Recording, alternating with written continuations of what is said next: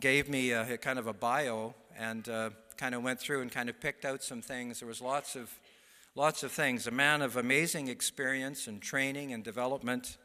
Our friendship goes back into the 80s when I was in Edmonton as well. We were both in Edmonton. I love his kind of his opening comment, and he bears this out in how he carries on in his life and what he does and what he communicates and how he supports others. He said, to bring God's order and purpose to a fallen world. That's his life mission statement. His experience in training and development is so diverse, it's really amazing. Everything from going to a Signs and Wonders conference at Fuller Theological Seminary in California to getting a Saskatchewan Voyageur certificate for canoeing on the Waterhen River. That's okay, but I thought that was kind of interesting. From Signs and Wonders to paddling a canoe, lots of different things that he's done. He's been the president of ACOP since 2004 and is leading us very, very well. He's leading us into growth and development. We're very thankful. Reading through his information that he gave me, he's been in at least 24 different countries.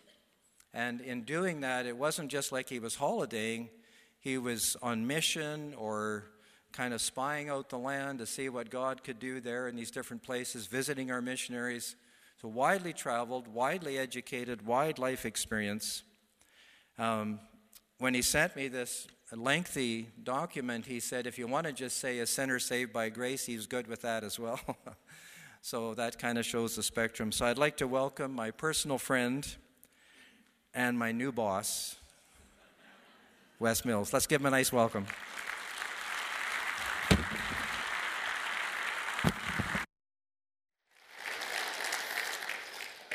Well, thank you for that introduction, Dave, and it's good to be here with you this morning. Lois, my wife, is with me. Lois, can you give us a wave?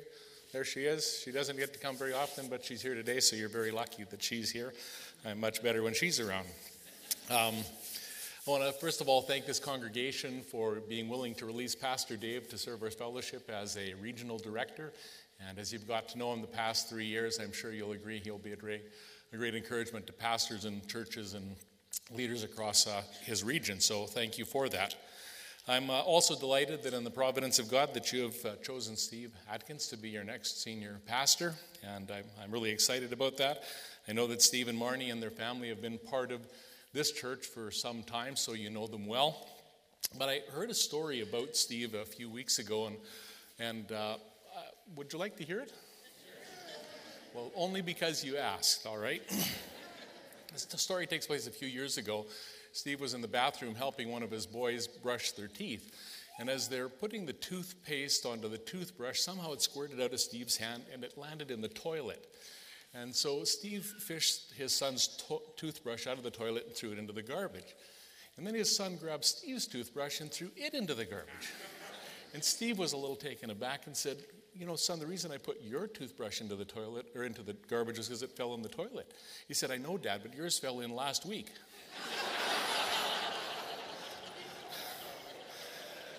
Now, I don't know if that's true or not. You might want to check with Steve to see if that's exactly the way it all played out. But it was a story I'd heard anyways. I'd like to encourage you, if you have your Bible, to turn with me to Matthew chapter 20, verses 20 to 28. The kind of underlying theme for today is about servant leadership.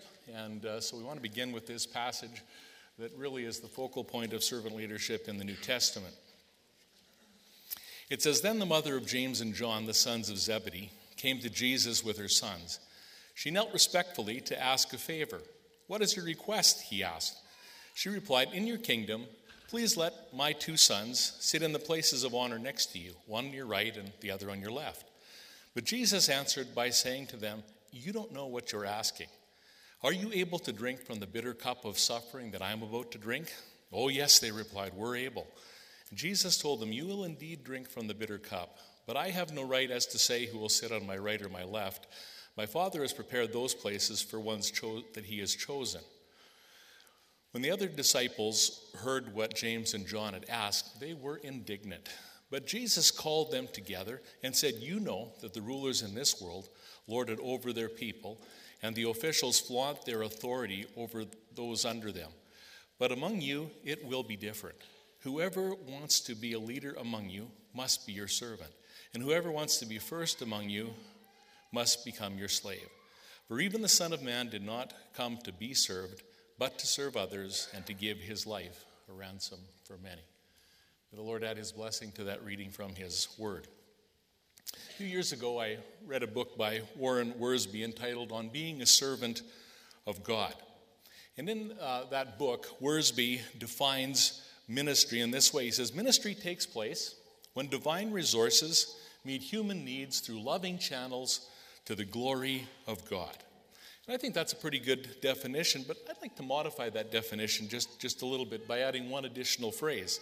That ministry takes place when divine resources meet human needs through loving channels and the power of the Holy Spirit to the glory of God. Not all of us here are vocational ministers, although there are a number of district pastors here. Could I have you stand? Anybody who's an ACOP pastor in this area, would you stand? And let's see. Very good. Welcome to all of you. There are a few of us here. Thank you. Not all of us are vocational ministers, but all of us are called to ministry. And since this is an induction service, I'll be making application to vocational ministry. But since we're all called to be involved in some kind of ministry, I want to encourage you to draw an application for your life and for your place of ministry. So ministry begins with divine resources. All ministry finds its source in God. The psalmist said, "The Lord is the strength of my life. He is the source of my strength." In Hebrews chapter 12, the writer to the Hebrews says that Jesus is the author and the finisher of our faith. The author is the source. In Philippians 4:13, the Apostle Paul said, "I can do all things through him who strengthens me." Paul said, whatever God calls me to do, I can do it because Jesus will strengthen me. He is my source. And then in John 15 and verse 5, Jesus said, "I'm the vine and you are the branches. He who abides in me and I in him, he bears much fruit. For without me, you can do nothing." Without me, you can do nothing. That's pretty unequivocal. There's not much wiggle room in that. We can't do anything effective in ministry without Jesus. The effectiveness of our ministry is dependent on our relationship with Jesus. In order to be effective ministers of the gospel, we must learn to abide in Jesus. In 1 Corinthians 15, the Apostle Paul exhorts us to be steadfast, unmovable, always abounding in the work of the Lord. But I would like to submit to you that before we can abound in the work of the Lord, we need to abide in Jesus. He is our source, and our ministry should be the overflow of our relationship with Jesus. So if God is our source and his resources are unlimited and unrestricted, God has not called us to be in the manufacturing business. He's called us into the distribution business. I think that we can waste a lot of energy trying to manufacture something for God when he simply called us to be distributors. And probably the best example of this comes from the feeding of the 5,000. The miracle of Jesus feeding 5,000 men plus women and children. So we're talking perhaps 15 or 20,000 people. It's recorded in all four Gospels, and probably most of you are familiar with it, but Jesus has been teaching all day long, and he's been healing the sick, and he's been delivering people, and it gets late in the afternoon, and the disciples come to Jesus and say, "Jesus, it's getting late in the day, and this is kind of a remote place, and there's not very many McDonald's around, and the Boston Pizza is quite a ways away, so why don't you let these people go so they can pick up something to eat on their way home?" And Jesus says to the disciples, "You give them something to eat." And of course, they go into panic mode, and Philip says, "Well, that would take 8 months of a man's wage if we were to feed all these people." And James and John go rustling through the crowd, and they find a little boy with a lunch, and they take his lunch, and they bring it back to Jesus, and they said, "Well, we've got 5 loaves and 2 fish. What's that amongst so many?" But Jesus says, "Have the people begin to sit down on the grass." And so they do that. And as Jesus blesses this little boy's lunch and begins to break it, it begins to multiply. And you know the story of how everyone was fed and there were 12 baskets left over. There's an interesting verse in John chapter 6 and verse 6 about this miracle. When Jesus says to them, "You feed them," it says this, "He did that only to test them, for he already had in mind what he was going to do." Jesus wasn't asking the disciples to manufacture something. He was asking them to distribute something. The multiplication took place in Jesus' hands. The distribution was the work of the disciples' hands. And the same is true for us. Jesus has called us to be distributors of divine resources. When we begin to see ourselves as distributors rather than manufacturers of divine resources, faith will rise in our hearts, and we'll experience a wonderful sense of freedom in ministry because we're just distributing what God has already supplied. We'll no longer be frustrated by trying to do something we've not been called to do. And we won't be afraid of new challenges because we know that our God is a God of unlimited resources who will supply whatever it is we need to accomplish the purposes he's called us to. Steve, as you're installed as senior pastor, I noticed you're switching it to lead pastor. So he was the senior pastor and you're the lead pastor. I think that's quite a significant switch, actually. So as you're installed as senior pastor or lead pastor of this fine church, please remember that God has not called you to be a manufacturer. He has called you to be a distributor. And he has called you to lead this congregation in the distribution of divine resources in this community. Amen? Secondly, ministry takes place when divine resources meet human needs. The text that we read at the beginning of the message this morning, it ended with these words, "The Son of Man did not come to be served, but to serve and to give his life a ransom for many." Jesus gave his life for needy people. He healed the sick, he delivered the demonized, he raised the dead, he fed the hungry, he reached out to the disenfranchised, and ultimately, he laid down his life for the sins of humanity. Jesus has called his church to continue the ministry that he began. Therefore, he wants us to serve the people of our communities.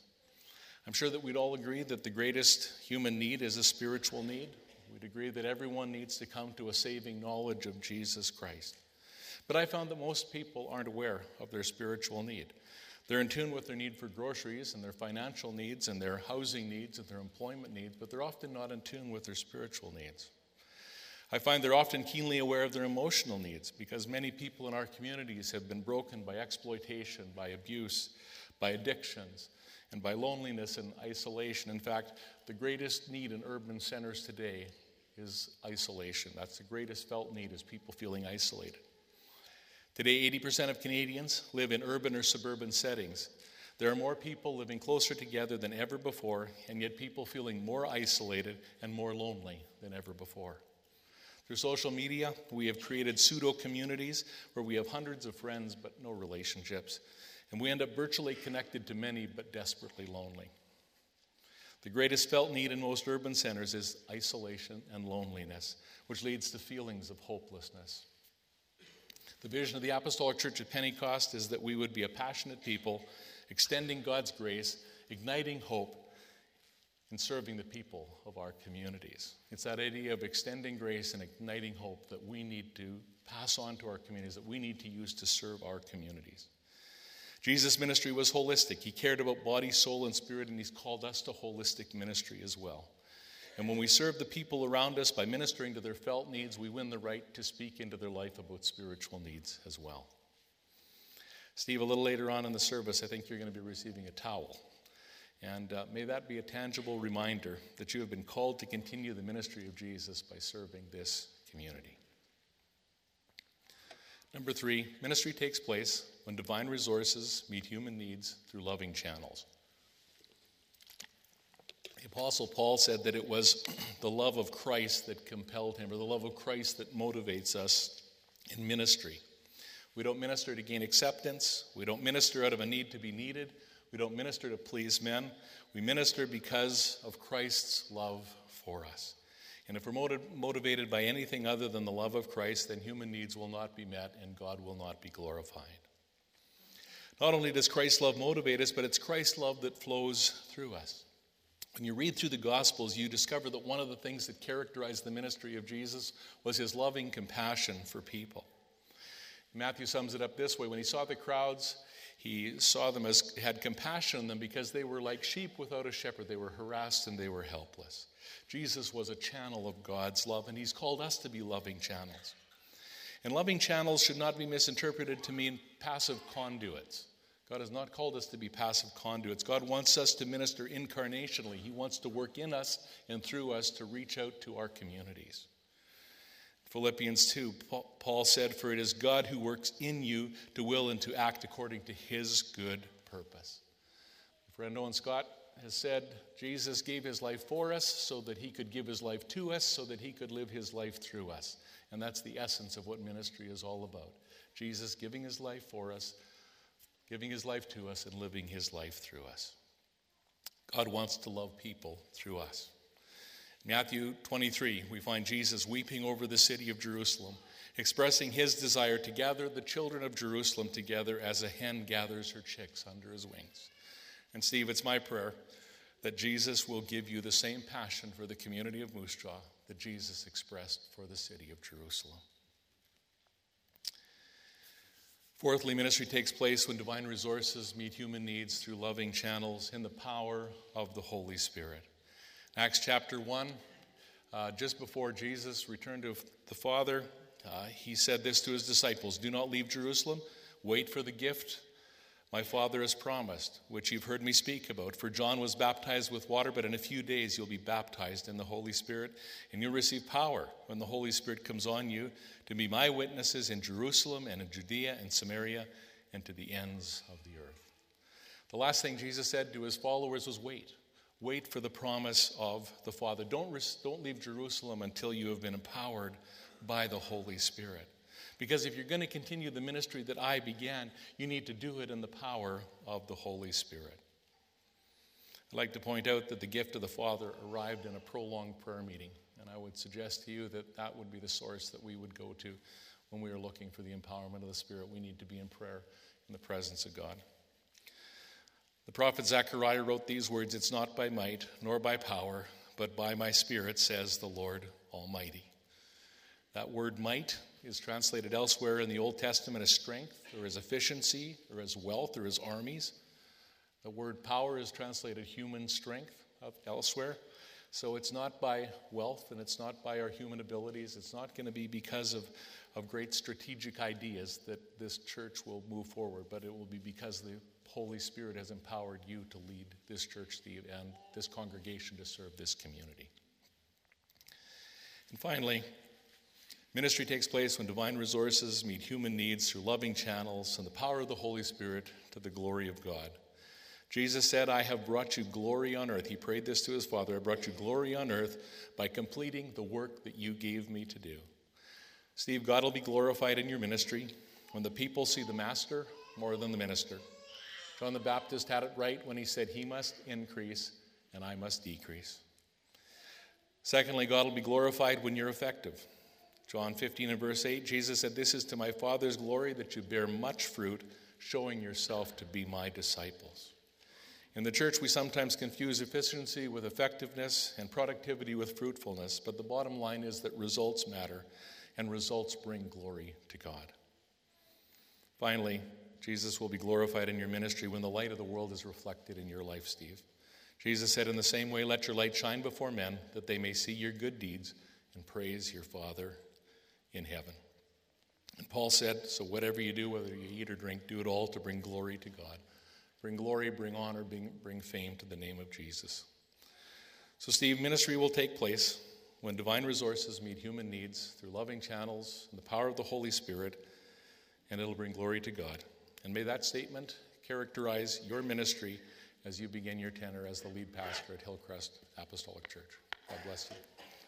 Bart, I think I'm to turn it to you.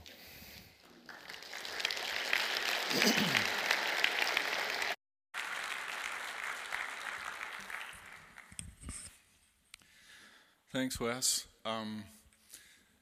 We wanted to have some symbolism here, and this is kind of a two-part thing that's going on today in the sense that we are going to be acknowledging Dave, and that's what I'm going to do right now.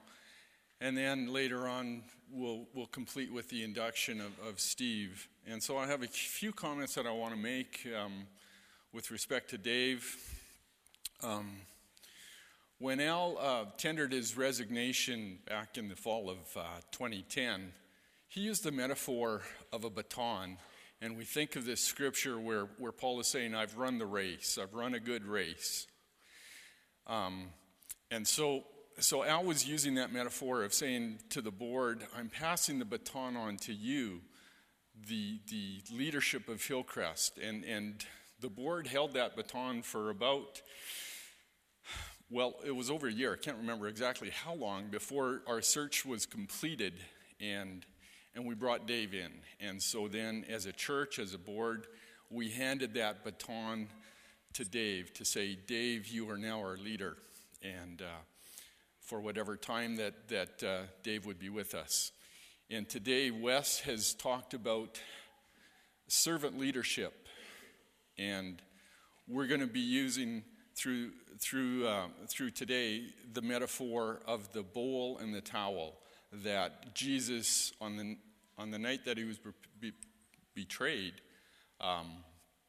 he washed his disciples' feet as an example of servant leadership, probably the strongest example of that that we have of Jesus. And so we're going to be using that metaphor. But just a few comments about Dave and his we could go on for quite a while, but in that search process and back in 2010, 2011, God knew all along. God had a plan for Hillcrest. And as a board, as a church, we looked around and we considered different people and different things, but God had a plan, and God knew who was best. And our small group is looking at the thing by Bill Hybels, Whispers, and I think the board and the church at that time started hearing whispers. Dave's the guy, and we asked him once, and he said, no, now's not the time. And we kept looking around, and Dave's the guy. And Dave has his own story about how he felt called. But we listened to the whispers of God, and when we were obedient to that, I think over these past 3 years, we can all agree that listening to those whispers is the right thing to do. Because these past 3 years with Dave at the helm, holding that baton, has really blessed this church. So we had the courage to act, and Dave and Pat had the courage to act, to say, yes, we're going to leave the church that they were at. They were finished with that season, and they felt God was saying, yes, this is the place to be.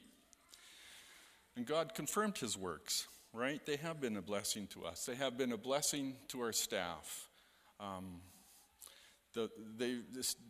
Dave has poured his life into to the young staff we have. I call them young because they're all younger than me. But Dave has poured into them. He's mentored them. He's guided them wider across beyond just this church, and he's had impact on Joe's Place, on other ministries here in town. Some of the other pastors from this district are here because Dave has had an impact as he's come back to be at Hillcrest and to be a part of the ACOP. He's had an impact beyond our city into those churches, and even within the ACOP broadly, as Wes has talked about.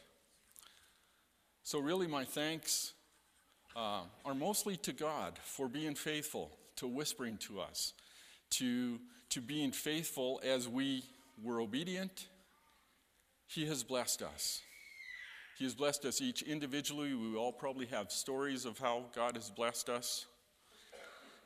And so my thanks are to God, but I also want to say thanks to Dave and Pat, on behalf of all of us, for hearing God's whisper, for having the courage to come here and obey, and for serving us these past 3 years. So I'd invite Dave to come up, and this is, I think, maybe the last chance he gets to hold the microphone.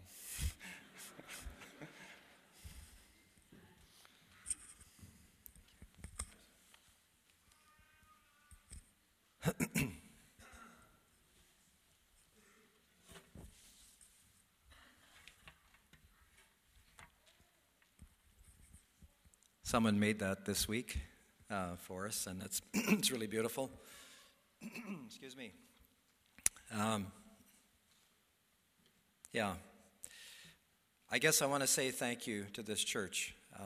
The reason that I said no when I was asked the first time in 2011, in the sort of late winter of 2011, I was exhausted emotionally and spiritually from a challenging pastorate that eventually became what it was at the beginning. Once again, a very beautiful church and a beautiful experience. But there was a season in there that was very, very difficult. I'm not going to go into that. But its impact on me was exhausting. But God, in His faithfulness, met me and refreshed me. Even before the church turned back to a healthy place, He turned me back to a healthy place. That happened in the summer of 2011 when I got the second call, which is kind of surprising. When you tell somebody, no, I'm tired and I'm old, why would you want me? That's usually it. But God had a plan. And you, as a church family, prepared me for my next job. You gave me life. You energized me with your respect and your love constantly. And I have to say that one of my greatest experience in life has been to pastor this church and to work with the staff that are here. They have become so dear to me, and to see what God's doing in their lives and to see their capability far beyond my own. I've made this statement. Now that I'm leaving, I can be more honest with you. This church was actually, I think, in many ways, in a sense, past my leadership gift at this place in my life.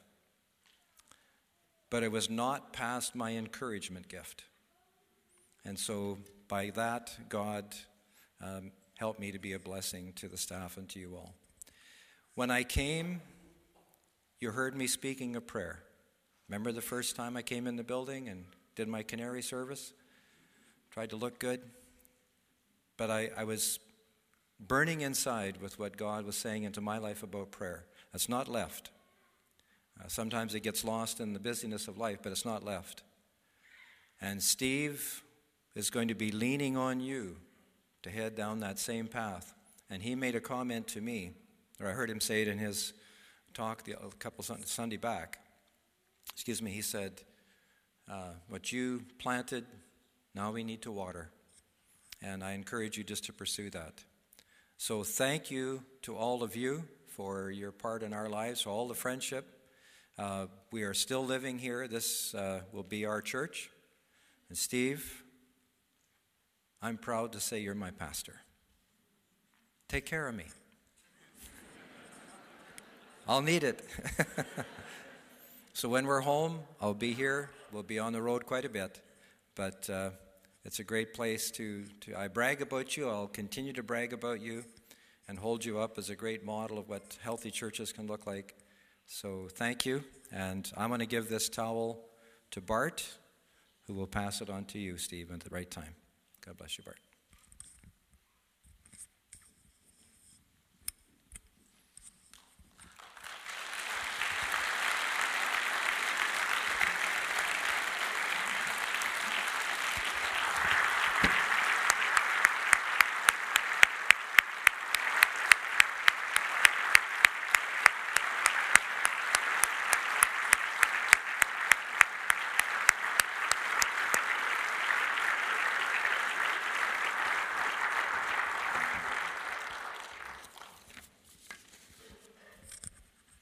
They didn't tell me I was going to have to stand up after that. Now I was doing good until then.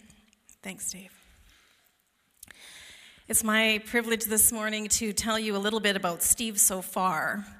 And just to keep him humble, I told him this morning I get to do the toast to the bride. So that's what this is.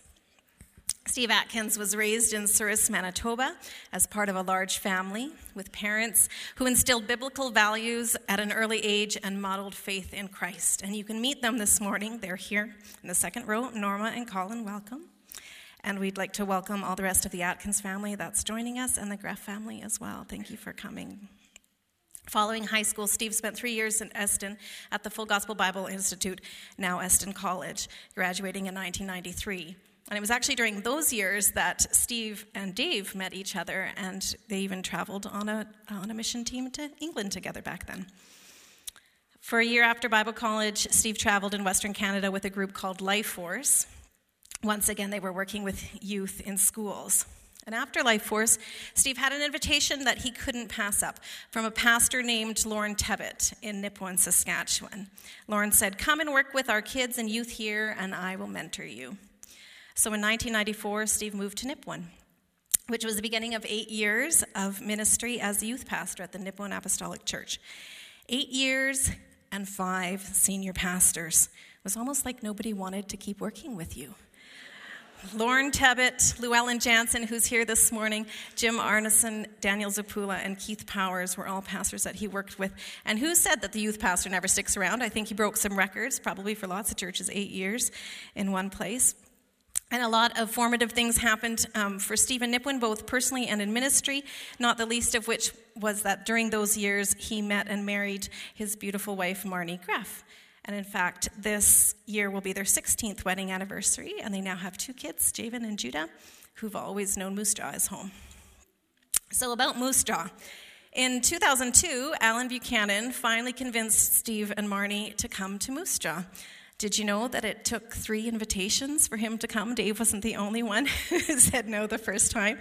If I remember correctly, once was when Steve was still single, once when they were engaged or in that stage somewhere, and then when they finally came, it was as a young married couple when Javen was just a baby.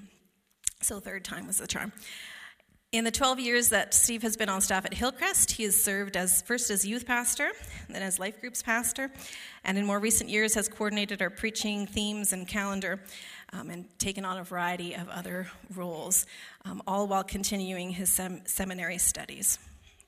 So that's a bit of a timeline of how God brought Steve and Marnie to Hillcrest, but I'd like to take a couple of minutes to tell you a little bit about who God has brought us to Hillcrest.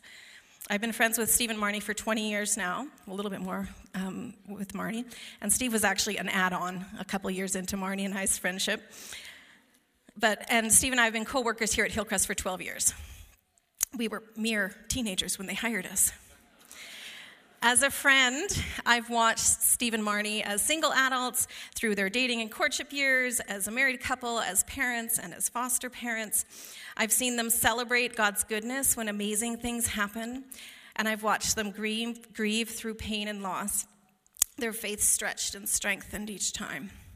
They are people of depth and integrity, and I can tell you that these are 2 of the strongest people I know, not because they know everything or they know how to do everything, but because they know in whom they can put their trust. As a team member and fellow pastor, Steve and I have had a lot of laughs over the years, but as you get to know Steve, you realize that he's more than a quick wit, an eloquent speaker, a killer board game player, and a good sport. In him, there's also a sincere desire to hear God's voice and walk in obedience, a desire that his life on the outside be a true reflection of God's work on the inside. I have so much respect and admiration for both Steve and Marnie. And those of you who know them will agree with me that God has brought us a high-quality couple for this season of leadership. Strong, loving, stable, and a godly influence. They aren't perfect and they don't pretend to be, but they're willing to let Christ continue to form them as they lead and move forward. And I know that you 2 don't need my stamp of approval today, and I'm not telling the rest of you anything that you don't already know if you've been with us for any amount of time and journeyed together in the last 12 years. But to me, I think that's really the beauty of today, isn't it? That we've already embraced these 2, and now we can confidently follow because of what God has already begun in our midst. So Steve and Marnie, we are so thankful that God has chosen you for this time. And we love you, and we're excited to join you as you lead in the direction of what he has for us next. At this time, I'd like to introduce Pastor Ernie Metz to come and join me on stage. Pastor Ernie is the pastor of care and community groups at the Regina Apostolic Church in Regina. He's also the district director for our Southern Saskatchewan, so he's the one who encourages. He is an encourager. He is an encourager at heart. He oversees the pastors in our area and encourages us. So will you welcome him with me this morning? Thank you, Daisy. Pastor Steve and Marty, if you'd please come up. Just while they're coming, Stuart Hammond wrote the song, I Believe It Is No Secret What God Can Do. And, I wonder, Brother and Sister Atkins, as you sit there, and Steve was a teenager, you wondered about your son Steve. I know that when Steve was in Bible school, I heard about Steve, and it wasn't all positive. But it's wonderful what God can do in the life of an individual. And I just want to say, Pastor Steve and Marty, I just appreciate the two of you so very much. And what a privilege it is to take part in your induction service today. And I'm reading that passage, you know it well, as Paul wrote to Timothy, gave him a charge, and I want to read that passage to you this morning. It's 2 Timothy chapter 4. Paul said, I charge you therefore before God and the Lord Jesus Christ, who will judge the living and the dead at his appearing in his kingdom. Preach the word. Now, Pastor Steve, I've heard this comment. You are the best preacher that they've heard. I've heard that a couple of times. Sometime I'll come and listen to you preach. Yeah. Going on. Yes, give him a hand. For you at Hillcrest, you know Pastor Steve.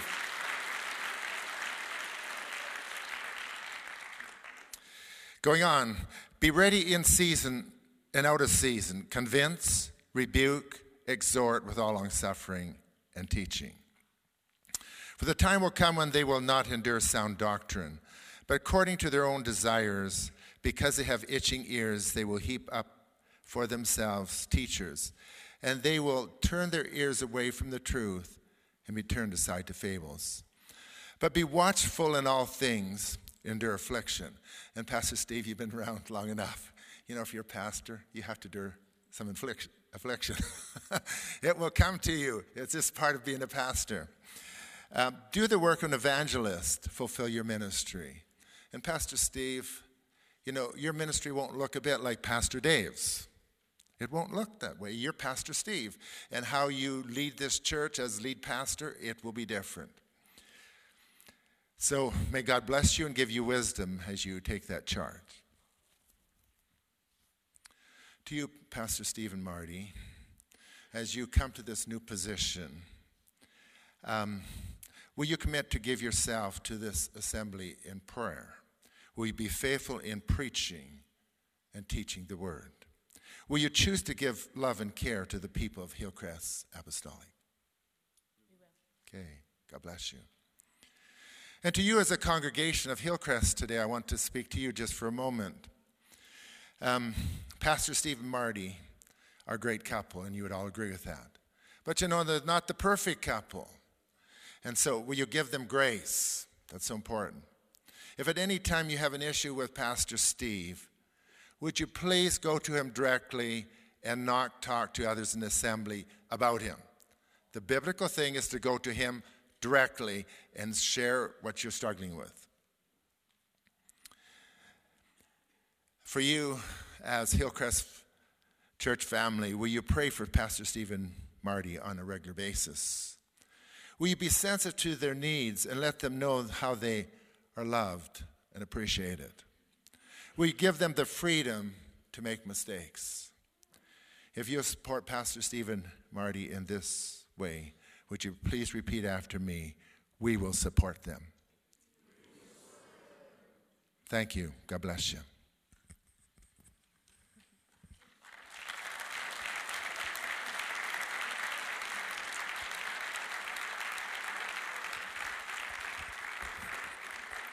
Thank you, Pastor Ernie. At this time, we'd like to welcome the elementary children as they join us for the final part of the service, and I'm going to invite Bart Ojima to return as well.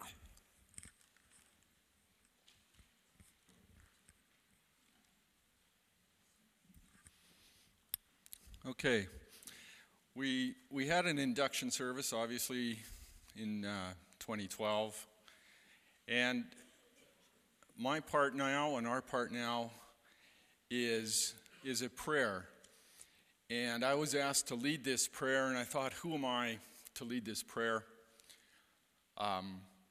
What I have done is I've written a prayer, but I've asked some of the some of the most senior folks in our congregation, Don and Joyce Nordine, to help me, and some of the younger people. So I'm going to ask Lindsay and Seth Lewis to help me, but I'm also going to ask all of you to help me in this prayer. And so it won't be the typical sort of evangelical prayer where we all gather around in a big huddle and lay our hands on.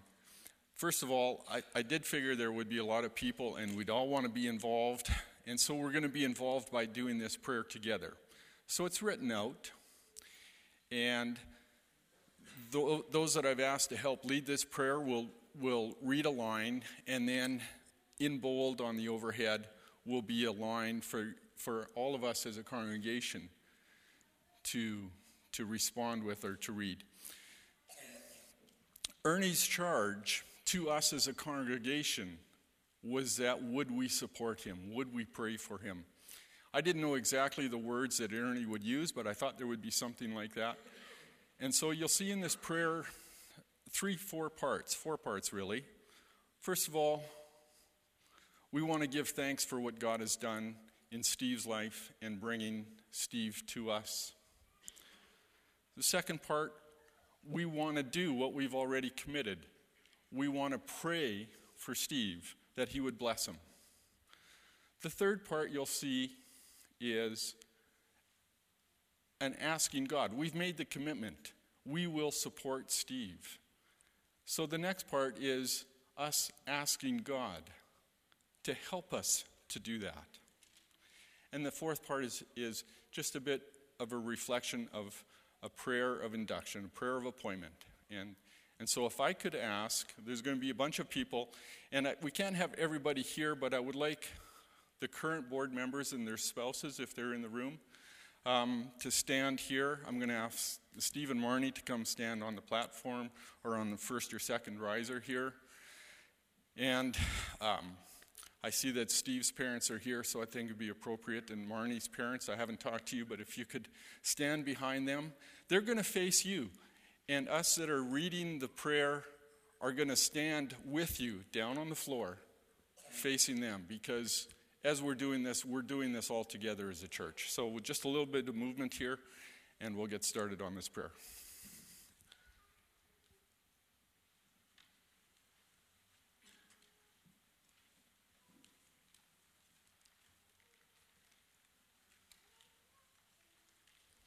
It's a little bit longer, and if you feel like you're in a United Church, hopefully we don't do this too often. So Dan, Chris, if you want to join us too. Steve and Marnie, ready to vote here. And then we can get parents and board members in behind, please. Oh, yes, and I've asked Al to come up as well. Al has been a huge part, as we've heard, over the last over 12 years of ministry here. And Dave and Pat are coming up as well. So they're doing the huddle thing, and yes, everybody's here for this part. So I'm going to ask Don to start this prayer off, and if folks want to stand as well, and we'll stand together and pray this prayer. Father God, we give you thanks for Steve's godly heritage and upbringing. May you bless his parents and family. Father, we thank you for your call on his life. And that he has been obedient to that. We thank you for the many gifts and abilities you have given him. May you bless his teachers and mentors and help them develop. We thank you for the life partner you have given him in Marnie. And for the blessings in Judah and Javen are in their home. We thank you for preparing him for this new season in his ministry to youth at Hillcrest and in Nipawin. In his ministry to children at Kettleston and other camps.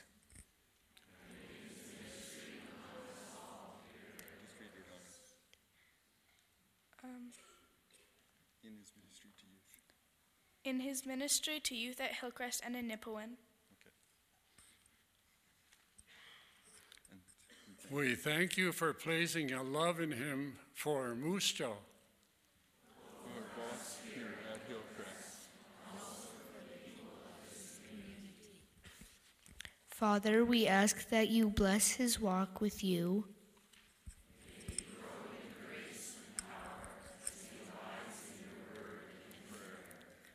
May Steve always know he is firstly one of your children. You love him and saved him before you called him. Give him strength. That he Give him courage. present the gospel wherever he is. Grant him vision. To lead us where you have a soul. Give him wisdom and insight. May the light of your word guide his feet. Fill him with compassion and kindness.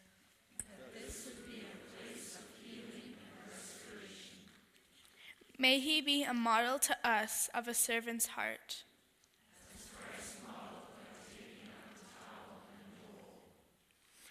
Father, help us to be faithful in prayer for Steve and his family.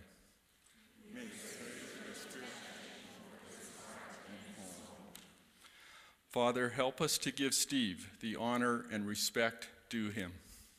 It is you that has placed his over us. Father, help us to live out the gospel that Steve shows us from your word.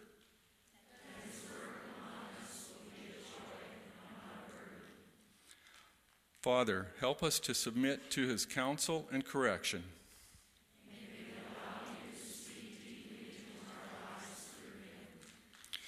Father, may we always extend grace and kindness to him.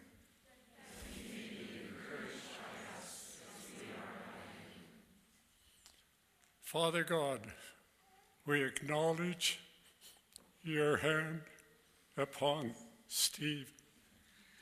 And that you have called him out from among us, that you have now set him over us as our shepherd.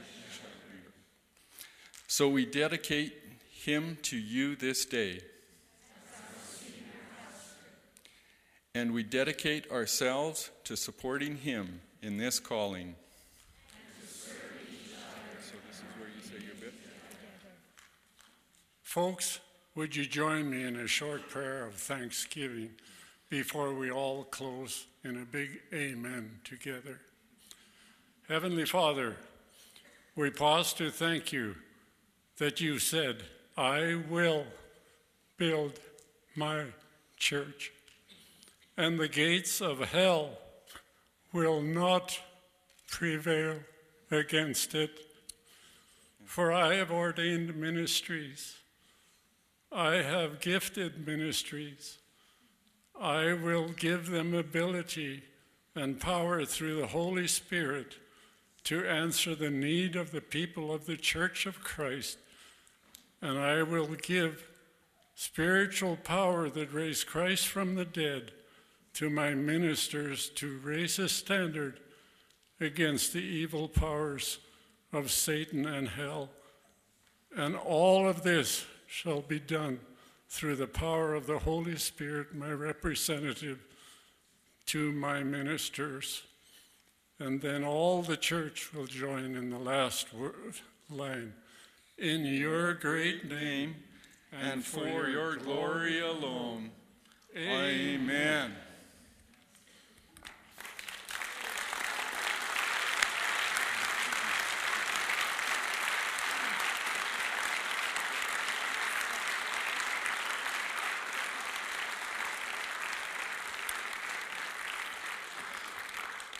And so this is where we pass the towel on to Steve.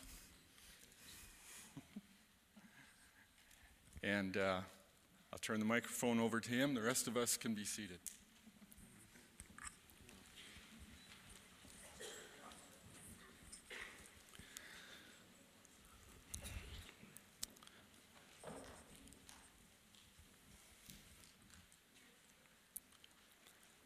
I must say, this is all a little overwhelming and so filling, blessing, incredible. Yeah, I think about, a few years ago I was trying to memorize some scripture, and sometimes when you memorize scripture, and you're trying to do a big chunk of scripture, there's stuff in there that you just want to skip over. You're like, oh, I don't need to know that or memorize that. I just want to get to the stuff. And I was memorizing, I think it was the beginning of 1 Timothy. It's vague now if I remember right. And it was the older NIV. And I think in the older 1984 or whatever version of the NIV, it starts out and it says, Paul, an apostle by the grace of God, to Timothy, etc., etc. And I just wanted to skip that every time I memorized because I thought, it's just the greeting at the beginning of the letter. But because it was at the beginning and because I was trying to memorize the whole passage, I kept having to go over it at the beginning again and again and again and again. And then suddenly it started to speak to me. Paul, an apostle by the grace of God. Now, actually, Dave, probably the words an apostle probably apply more to you in this new role than to me in my new role. But I just thought about, for all of us, isn't it true that what we are is by the grace of God? And anything that God has brought into our lives, any role that he's given us is by the grace of God. Today, I stand here sort of blown away by the grace of God and also by the grace that you've extended to me. It hardly makes sense. It's not even fair. It's just the grace of God. And that's what I'm walking in today and just thankful for today. And just think of all the relationships in your life, too. The fact that you were born by the grace of God. The fact that somebody somewhere raised you by the grace of God. By the grace of God, you might be in relationships with some really good people. By the grace of God, you might have people that you would call family. All by the grace of God. And I'm just almost swimming in the level of that grace of God that I'm experiencing right now. 22 years ago, I was loading up a blue Mercury Meteor station wagon at the back end of Dorm 3 at Eston College. And I had just finished graduating from Bible college, and I was loading all my stuff up, and I was about to just drive away, go put $400 worth of gas in the tank. And as I was about to leave, I ran into the last person I would see before I left Bible college, and that was Dave Wicks. He was an instructor at the college at the time, and I just sort of was small talking with him, had the vehicle loaded, was ready to go, and we ended up talking about a church youth program that was I thought was a big deal out in Surrey, BC. And we were talking about how the leader of that program had just stepped down, and now they didn't have anyone to lead that program. And I remember saying, who are they going to get that could fill the shoes of that high level of a leader? Like, who are they going to get who could possibly fill those shoes? And Dave's word in that second was, you could do that. Now, I'd gone to Bible college, and I had promised my friends, Tony, David, and Chris, that I wouldn't become a pastor. Because they asked me, are you going to become a pastor? And I said, no, I'll still be the same guy after I come back. Don't worry, I won't become a pastor. So sorry, guys. But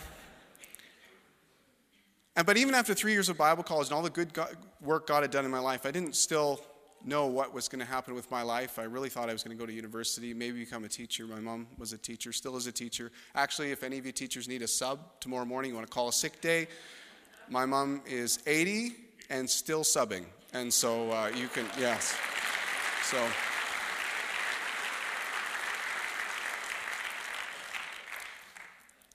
So Dave's words in that moment, Steve, you could do that, blew open possibilities for me.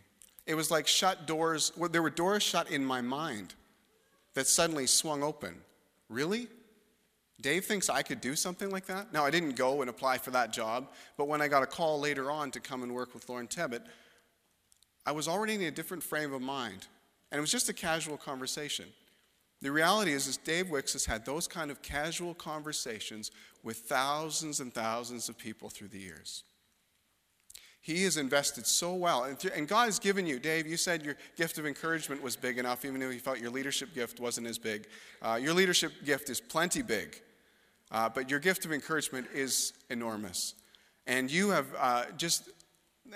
What year did you start pastoring? 76.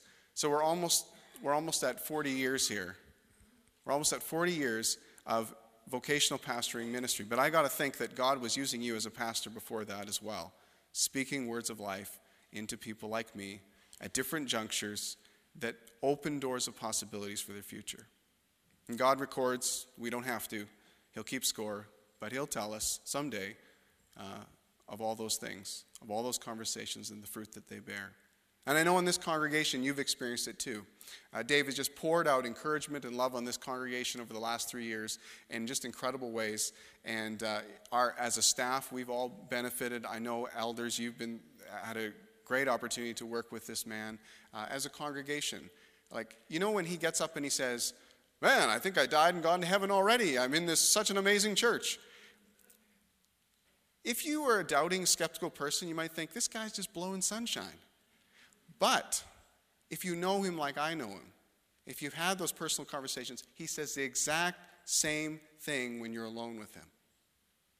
Like, he always is talking about how much he loves this church, how amazed he is by this church, and how healthy this church, and how many good things he sees in this church. He talks about the elders like that. He talks about, "Man, Steve, you're going to get to work with such an incredible elder board. You are so lucky." He talks about our staff that way. He's like, "I can't believe this team we have around us." He's done that again and again and again. It's thoroughly ingrained to the depth of his soul, the ability to encourage. And I believe that ability is going to be absolutely essential, Dave, as you go into your new role. It's going to be absolutely essential.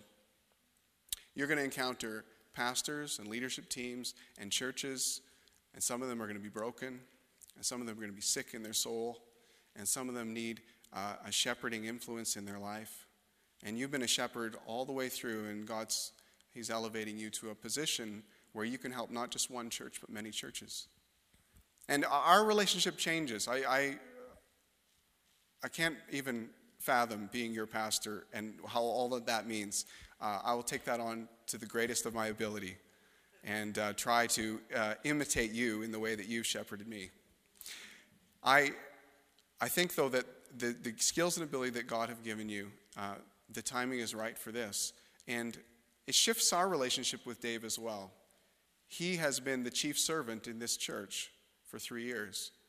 And it's time for us to serve him and Pat as they go into a role that has great implications. There is a lot at stake in what he's doing. I know you feel the weight of it sometimes. There's a lot of weight. And so the time to pray for Dave didn't diminish today, it actually grew. And so as a church, even as we learn to grow in the thing that Dave started in us, he always was exhorting us as a staff to pray. And then he was modeling what it looked like to pray. Doug and Dave, 8 a.m, every morning, coming in here. I caught some of it because I wasn't here all the time. But as the year went by, I began to catch on to this rhythm with these guys. But these guys praying, interceding for this church. Crying out to God for your needs, for your souls, for your good. It's time for us to do that as well for Dave. As he goes, we want to be a strong sending church, a strong supporting church. We want to be the kind of church that gives you strength and enables you to do what God has called you to do. I actually had a fellow Gen Xer. I'm from Gen X, by the way. There's not very many of us, really. There's the baby boom, there's the millennials, then there's this big dip in the middle, and there's about 12 guys. And the funny thing is that churches that make that transition from baby boomers earlier will have a Gen X probably step up. But in about 2 years, we'll all be used up. And millennials will be so there'll be a big jump happening in a lot of churches. Wait for it. You'll see the guy who's 65 turning the church over to the guy who's 25. It's going to come in just a couple years. So start praying for those churches and the fun that they're going to experience. But I had a guy ask me, he's a pastor that they're doing a transitional model in their church just like we did.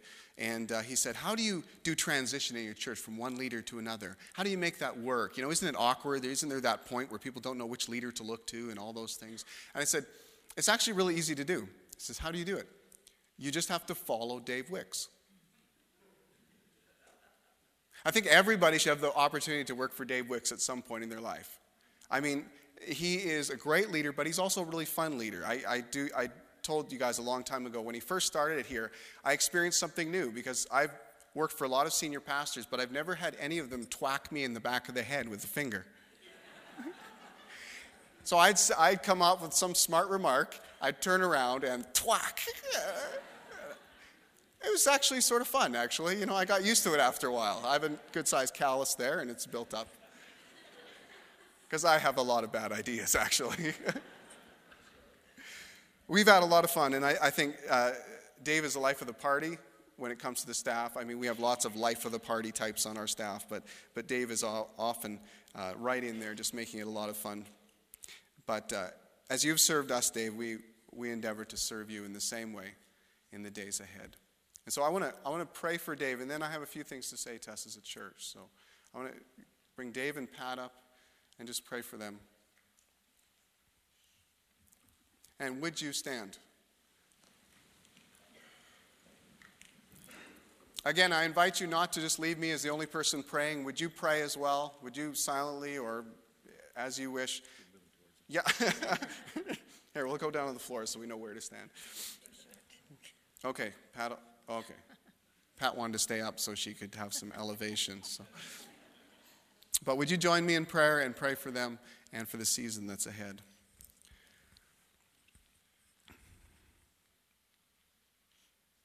Lord, thank you for the work of grace that was started in Pat's and Dave's life a long, long time ago.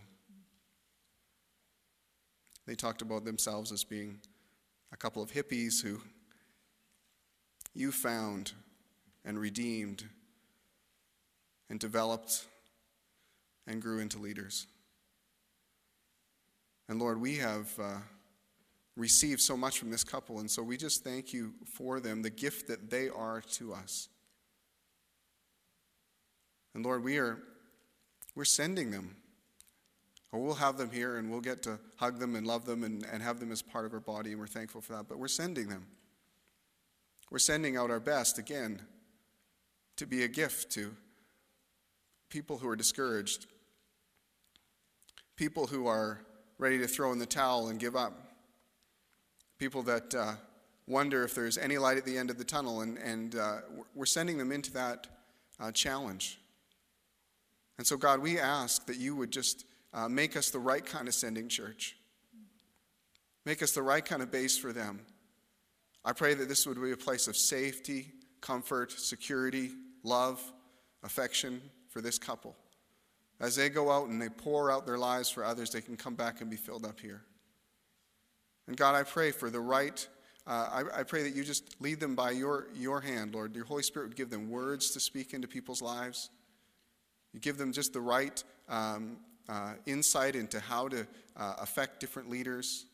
So many diverse personalities that they're going to meet with. I pray that you'd give them the key to unlock each one. And Lord, I pray for churches and leaders across the area that they serve to come alive in you. Lord, we ask for that. We ask for churches that are struggling to become strong because of the impact of Dave and Pat as they come into their lives. Lord, I pray that this season would be the best season. This would be just the best season for them. I pray relationally that this would be the best season. Lord, that in their marriage, that they would exalt in what you are doing in their relationship in this time. I pray for their kids as they get chances to travel both east and west to their kids. I pray that their kids would be blessed, and that, Lord, we ask for all that you have stored up in heaven for their kids to be released into their lives. And so, Lord, we commission them to be representatives of you, to be representatives of us, to be representatives of the ACOP. Lord, we commission them to go and to bring the greatest blessing to people who need a touch from you. We ask this in your name. Amen.